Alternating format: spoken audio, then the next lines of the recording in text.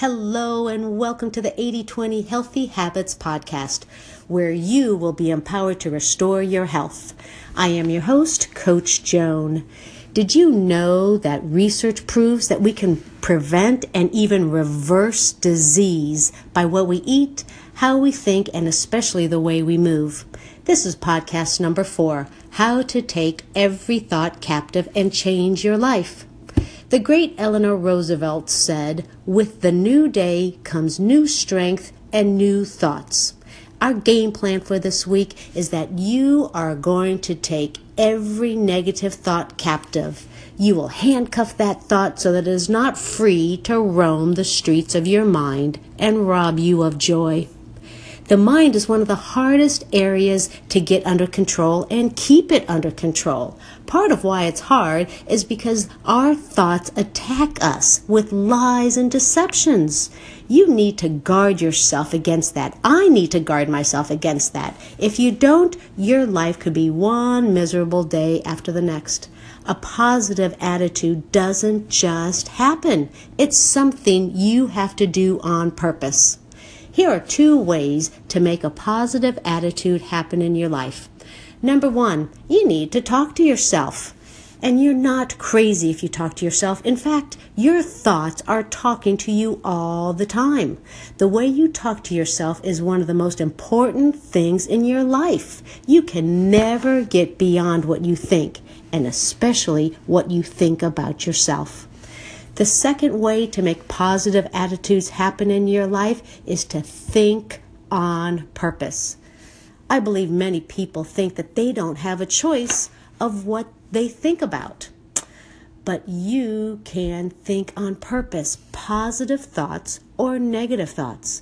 If a negative thought comes into your head, you need to cast it down and begin to renew your mind. We have all seen prison movies and war movies and cop shows.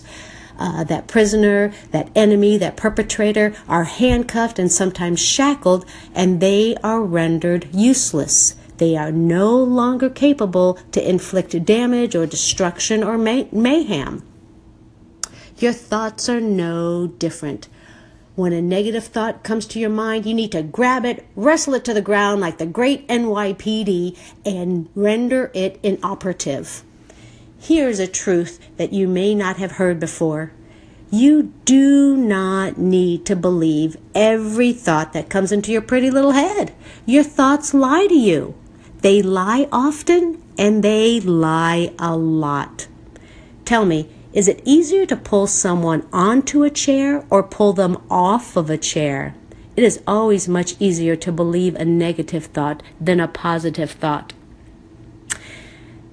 Having your mind set in advance is important so that when something doesn't go your way, you have already decided not to let it bother you.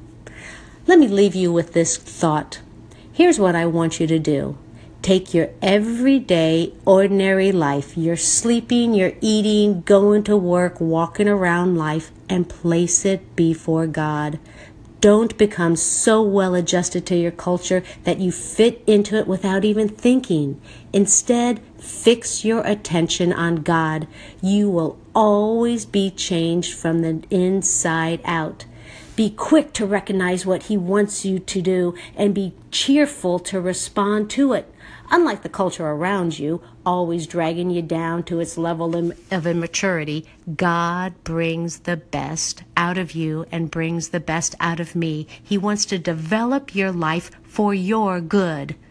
So let's not make excuses why we can't. Let's focus on the reasons why we must. So until next week, keep making one good decision each day and get your handcuffs ready to restrain that enemy of your mind. If you want more tips to healthy habits, visit my website at 8020healthyhabits.com and sign up for a free consultation. And if you like this podcast, by all means, pass it on to your friends and go to the iTunes stores and write a glowing review. This is Coach Joan reminding you to live in victory. See you next week.